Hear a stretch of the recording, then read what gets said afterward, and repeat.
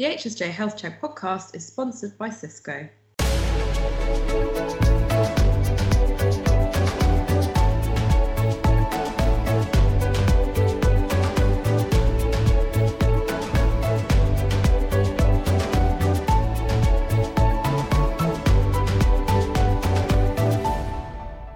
Hello and welcome to the HSJ Health Check podcast, where each week we bring you expert insight and analysis on the biggest issues in health policy and the NHS.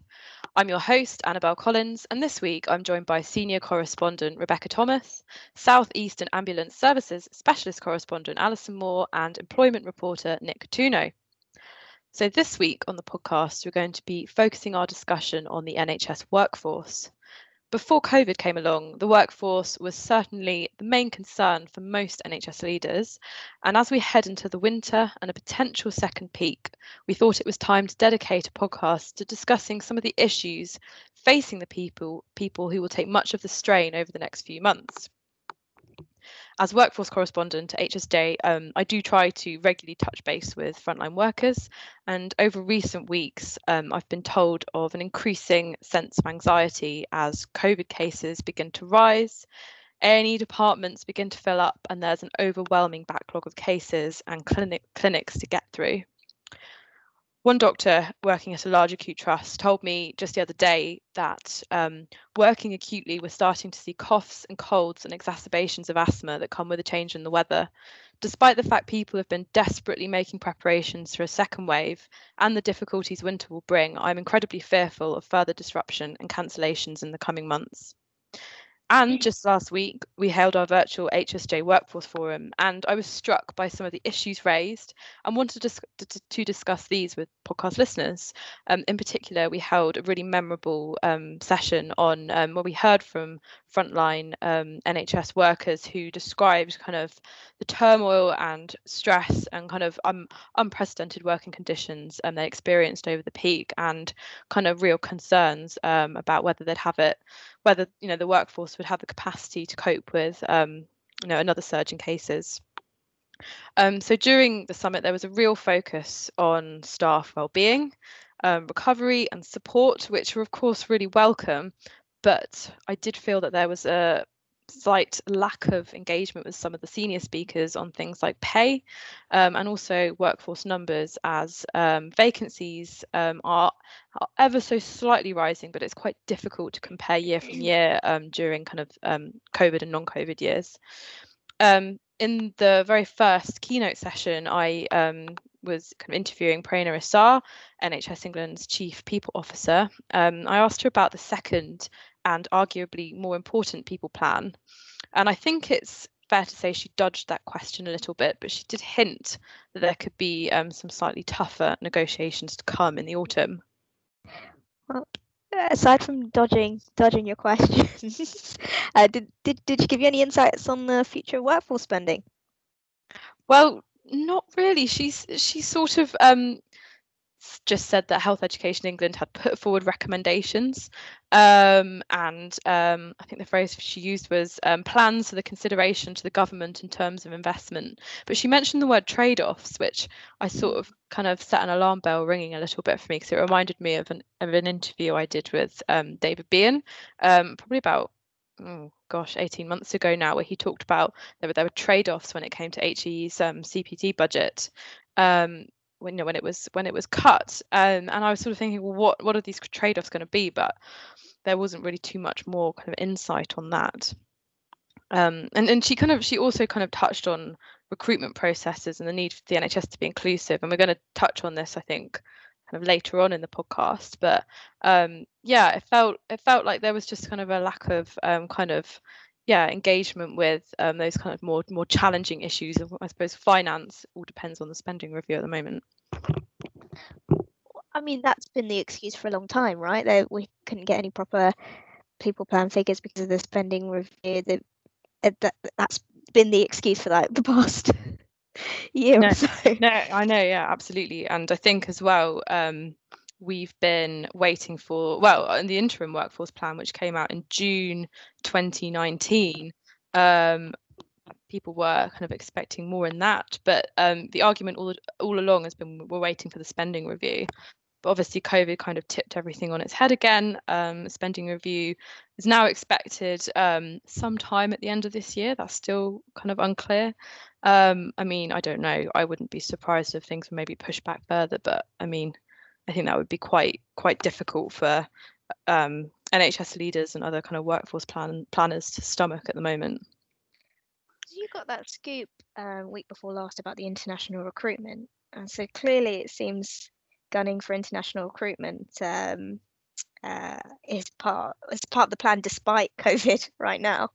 Yeah, no, absolutely. I think it was actually quite. I mean, I wrote a few stories kind of earlier in the summer around the fact that they weren't going to amend any of their workforce targets, and international recruitment was still going to be like the biggest lever of staff coming over to work in the NHS and kind of bringing those, particularly those nursing figures, kind of hitting the 50,000 that the government wanted. And there wasn't really any movement on those targets. I think there was kind of an acceptance that they'd need to be backfilled. But yeah, the story you're referring to is sort of, I think it said the trusts collectively, so not necessarily individual trusts, but collectively need to aim for a 41% increase in international recruitment. And in the same week, I was kind of looking into issues in the Philippines, where there were hundreds of nurses who couldn't come over, and there was a lot of confusion about what was going on. I think now Alison knows about this too, but it's been resolved. But it just the two stories were just kind of completely contradictory, and I don't know. It seems like a very. I mean, it's good to be optimistic, but it seems like a very ambitious target to set for trusts at the moment. I have heard of some trusts that have successfully managed to bring in staff from overseas, despite all the difficulties over the last few months, but obviously not many. And I suspect there's maybe a reluctance for people to travel as well. I don't know if you've encountered this, Annabelle, whether Britain is now seen as being a rather high-risk place to go to work. I'm sure some of the publicity around the terrible toll of deaths amongst the Filipino community here must have hit back.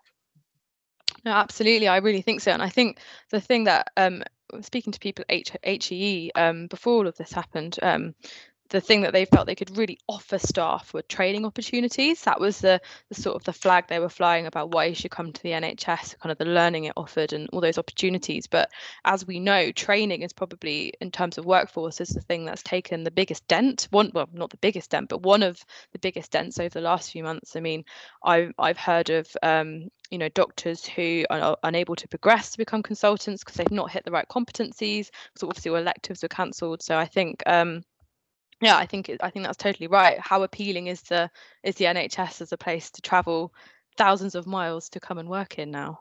I'm not sure. And was there any sense at last week's summit that actually things could be even tougher this time round with COVID, that staff have worked incredibly hard over the last 5 months or so and are probably feeling fairly shattered, and doing it all again is not much fun? No, I think that did come through, but I think it was sort of the toll on kind of the physical health, obviously, and staff suffering from long COVID and kind of symptoms of COVID that have been lingering. I speaking to somebody the other day, they said they had staff members who were would come and try and work and they just couldn't because they were so exhausted. It's a real problem, and I think I really hope that I hope the long-term impact on staff in terms of the physical effects will be recognised. But yeah, there was the mental health as well. So I think it was Dr. Sonia Walbeck from NHS England who kind of leads on kind of the cultural transformation, very much involved in kind of staff well-being. She was saying that staff kind of talking to staff members should be the thing that's prioritised during the next phase, and kind of checking in on them and making sure they're okay and kind of prioritising their well-being. But then I kind of wondered how that translates to reality. So she talked about staff who had to, because all their kind of usual places they go and pray were all closed. Staff were having to go and pray in the hospital toilets, which is obviously a horrible thing to have to, to somebody to have to do. But she was talking about that, that shouldn't happen again. And I was sort of, even with the best intentions, how do you kind of protect staff well-being if things do get as hairy as they were in April and May? I don't know. To me, it kind of seems a bit impossible. It's an Of course, interesting one. I was so that the well-being end of it almost seems slightly more difficult than if you were to offer specialist mental health care. Like if you're, it's almost easier to make IAPT available to your staff, for example, than it is to tackle the well-being end of their mental health. For example, humane hours, certainty with PPE, and those were the things that research early in the pandemic showed were the actual important things to staff's mental health during the pandemic. I mean, then you've also got to think of the long-term effects after this is all over. But now, currently in this situation, it's those, such as you said, finding a place to pray, somewhere to actually have a break. Yeah. That actually has the impact in the situation, and those are potentially harder. I don't know what you guys have seen across your other trusts.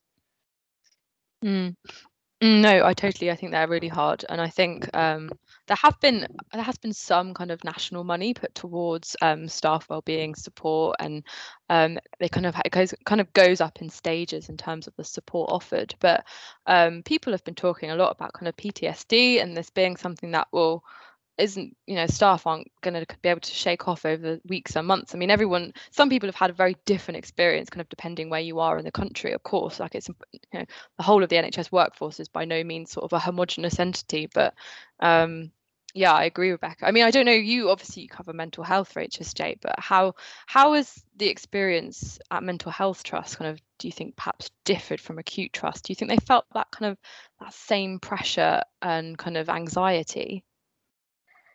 Yeah, so it would be obviously a different situation if we're talking about let's take inpatient mental health services compared to an inpatient acute services. You're obviously not getting an influx of COVID patients, but equally your wards have to be you have to maintain infection prevention control on your wards, so you can't really effectively communicate with a lot of patients. Your capacity might be cut down by 30%. So for those managing services, you'll have people needing admissions, and people needing, particularly going into winter. I was having a conversation recently, admissions increases are going right back up for mental health. So you're having to deal with that pressure because there isn't the physical capacity to actually treat people as well. So I think obviously it's a different experience, but I think it's equally as intense in terms of the worry and uncertainty, if that makes sense. I'm saying that I don't work in either, obviously. I obviously, perhaps, and this is me presuming here, mental health trusts might be more aware of the mental health needs of their patient, of their staff. I don't know if that's necessarily true, though. No, I think that's a fair theory. I think a lot of trusts, like I've spoken about this before on some podcasts, but the fact that COVID sort of accelerated all these things that people have been kind of calling out for years, that working in the private sector, I think you completely take for granted. But like really, really simple stuff like access to hot drinks, and parking, and all the usual things, but just kind of making your day-to-day life easier. And I mean, it's been quite sad actually to hear about some of these things have sort of slowly started to disappear and kind of ebb away. It's sort of a shame that sort of appreciation and yeah, kind of looking after staff couldn't have continued. There was another kind of big staffing issue I think it would be good to talk about kind of before we move on to talking about kind of res and diversity, and that was around staff testing, and we published a story after the event actually with Prerna, who sort of denied that there was a problem with staff testing, which I think is now the story on the HSJ website has I think now got around 50 comments, which is definitely the most I've seen in recent weeks. That's obviously really hit a nerve, and you can understand why. I'm sure you guys have seen the same, kind of so many tweets from people working in primary care, secondary care, all bits of the NHS unable to get tested. And Alison, I noticed that you were tweeting about this yesterday. What kind of thing have you heard about this? Yes, well, I think there's two issues really. First of all, there's NHS staff who believe they may have contracted COVID who can't get tests themselves. And I know this has been a concern for NHS providers. They've suggested that that's impacting on service recovery and also preparations for winters. And also the Royal College of Occupational Therapists has come out and spoke about their concerns today. We saw stories last week in some of the media about the length of time it was taking for doctors to access tests and for them to get the results back, for example. But I think there's another looming problem here, which is really around schools. We know that a lot of NHS staff have school-aged children, and at the moment, about 1 in 20 children are apparently off because of COVID, not necessarily because they've got COVID themselves, but because a classmate has, and then the entire class is sent back home for 2 weeks. Obviously, with young children, that means there has to be a parent at home to look after them. So I think we're beginning to see healthcare professionals who can't get to work because they've got a 7-year-old at home who obviously can't be left all day. And I can see that it's going to become quite an issue as we move forward. I'm hearing that some trusts have substantial numbers of staff off, and I was told about one trust in the Midlands that had 160 staff off last week for COVID-related reasons. And that really begins to bite at your ability to get back to anything approaching normal. Yes, absolutely. And I've kind of heard that trusts have been kind of putting out for more and more locums, and which is quite interesting, seeing as there's a lot of pressure on them to reduce kind of locum spend. I think now it's kind of inevitable that it's just going to raise again with all those vacancies, all those people off even. But yesterday, I think Matt Hancock, when he was speaking in the Commons, didn't he say that NHS staff would be the kind of the prioritised for testing? Yes, I think that the top priority under the new prioritisation regime for tests. So in principle, this should make it a lot easier.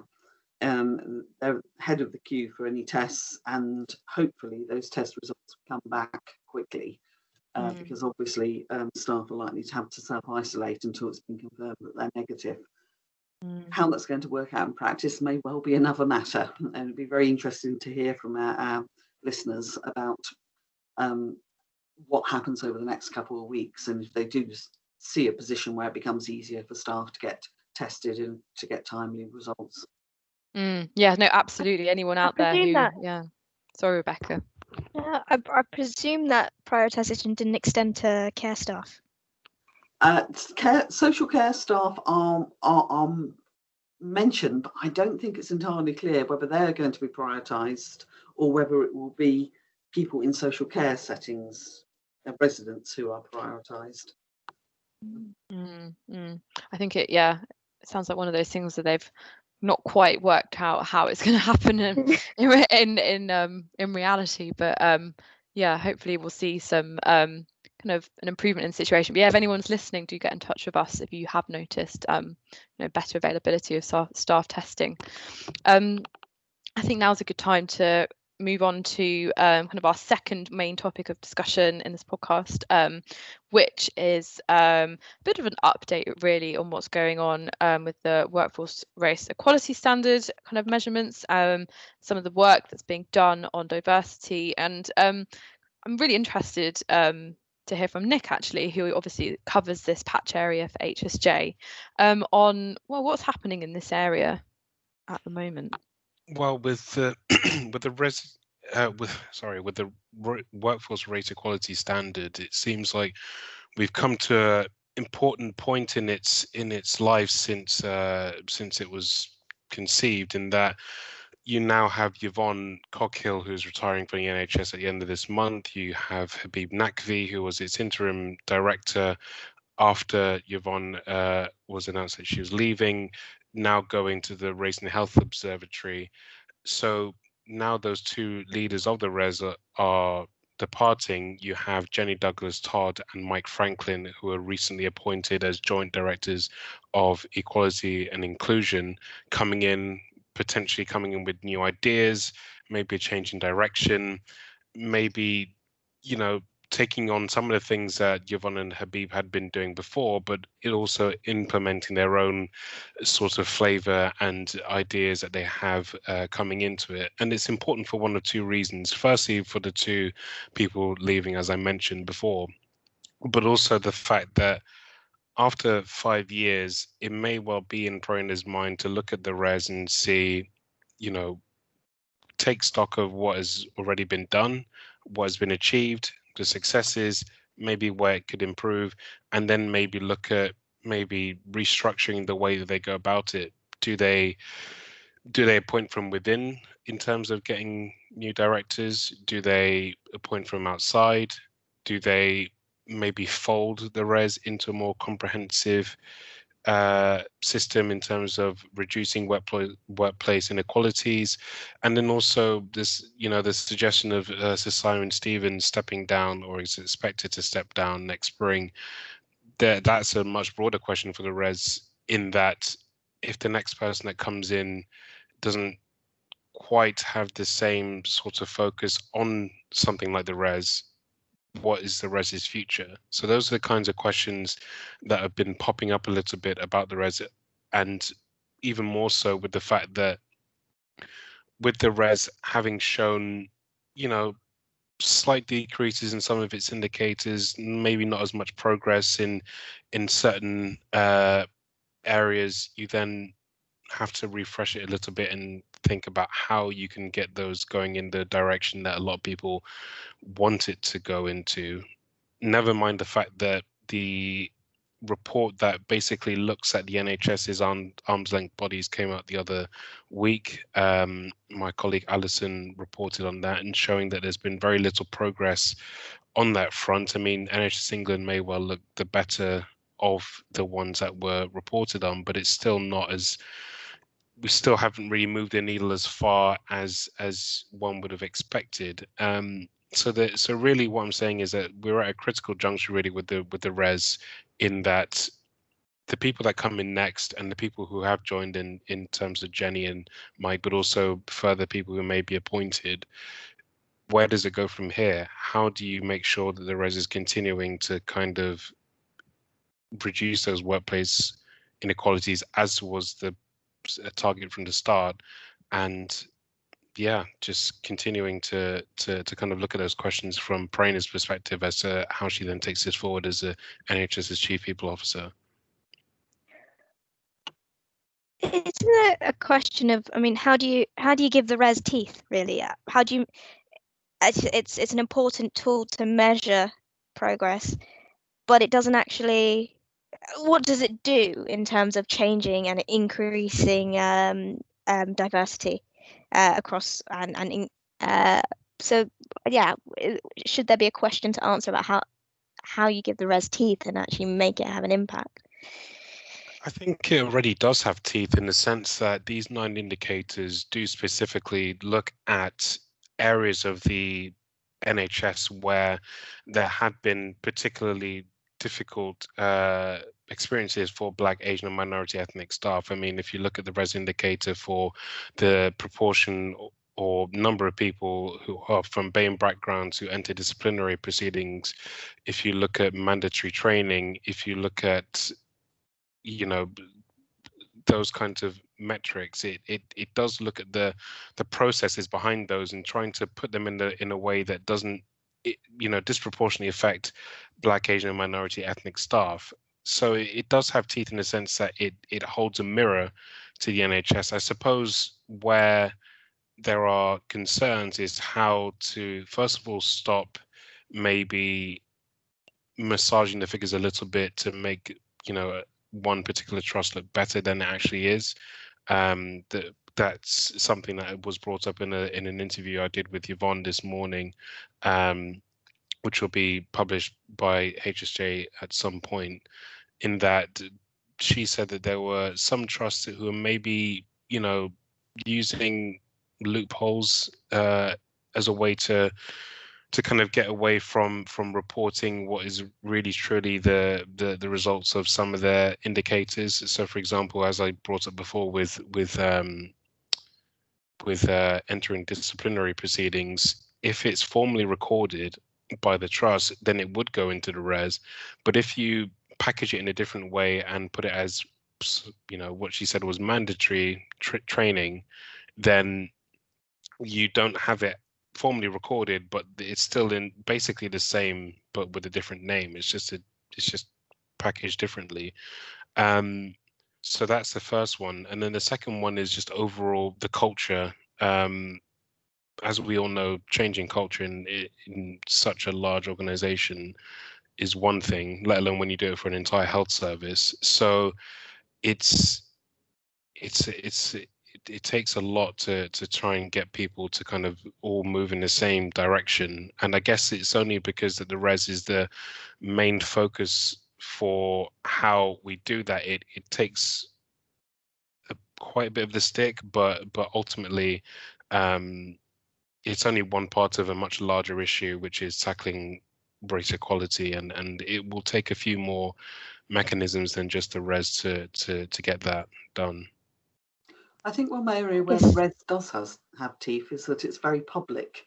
And I'm sure the arm's length bodies were suitably embarrassed from the story I did, showing that they really were making very little progress. But unfortunately, although we cover that, and we cover things like the Birmingham area having very, very few board level people from a BMA background, zero, yes, very few. It doesn't get picked up by many other media, and I think that's a shame. And it would be great if every trust res report was read by its local paper and featured in their headlines, but it just doesn't.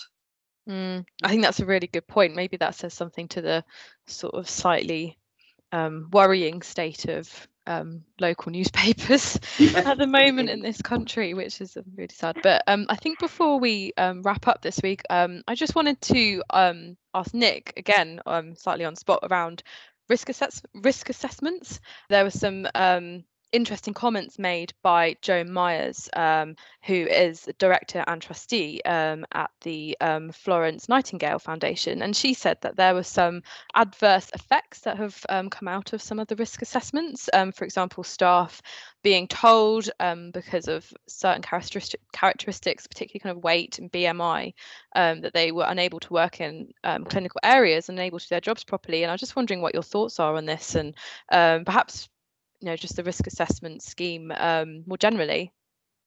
Yeah, so the update really is that there isn't really one. It's more of a question of what now, given that the risk assessment deadline is long past.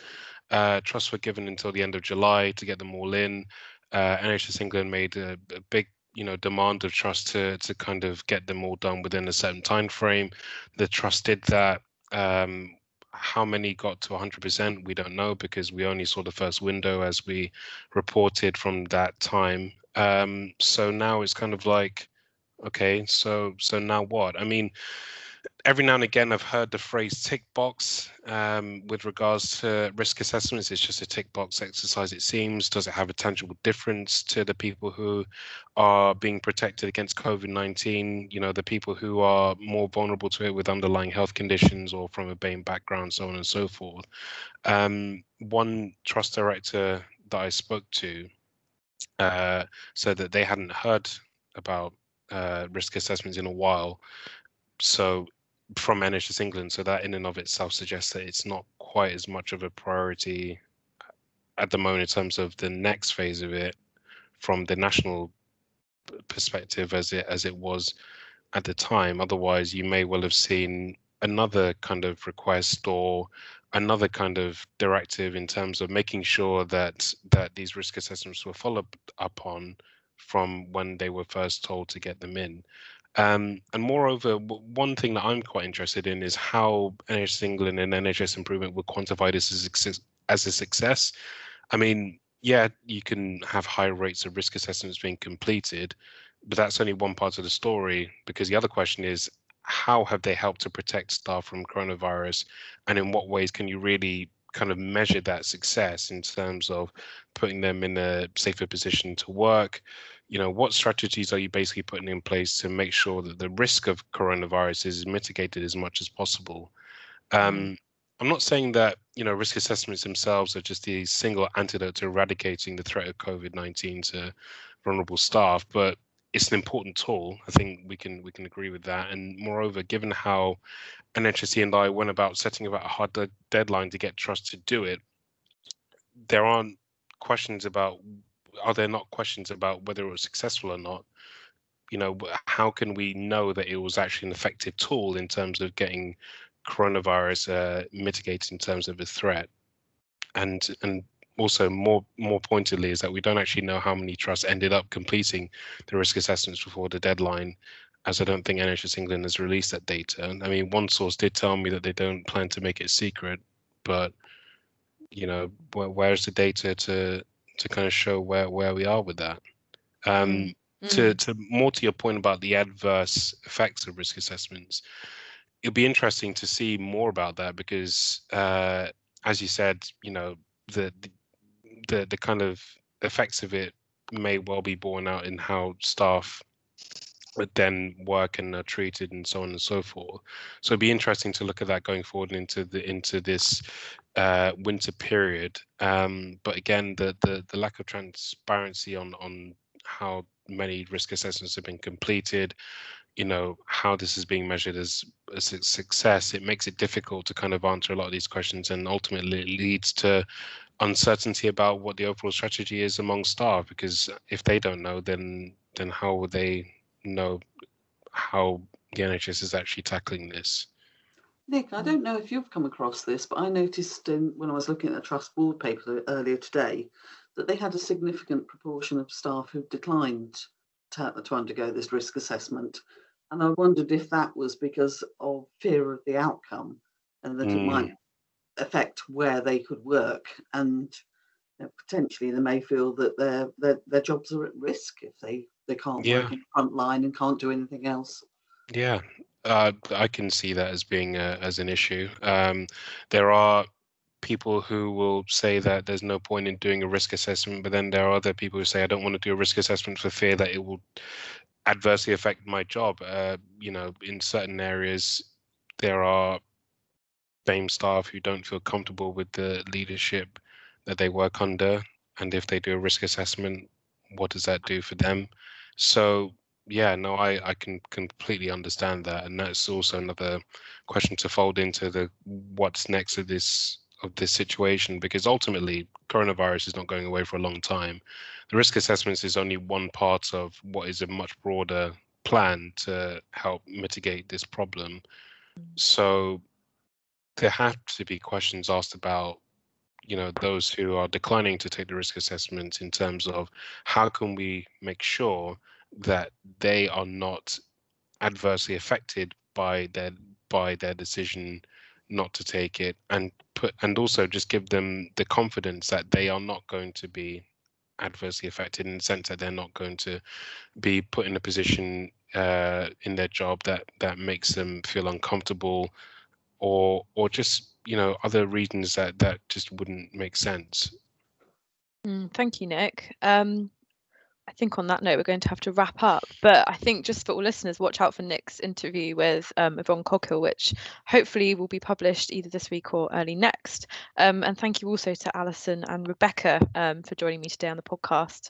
And to remind listeners, the HSJ Health Check podcast is available each week on our website and across all main podcast channels. If you've enjoyed listening, please subscribe and share and rate our podcast to get more people listening each week, and get in touch if there's something you'd like to see us discuss. We'll see you next week. Goodbye.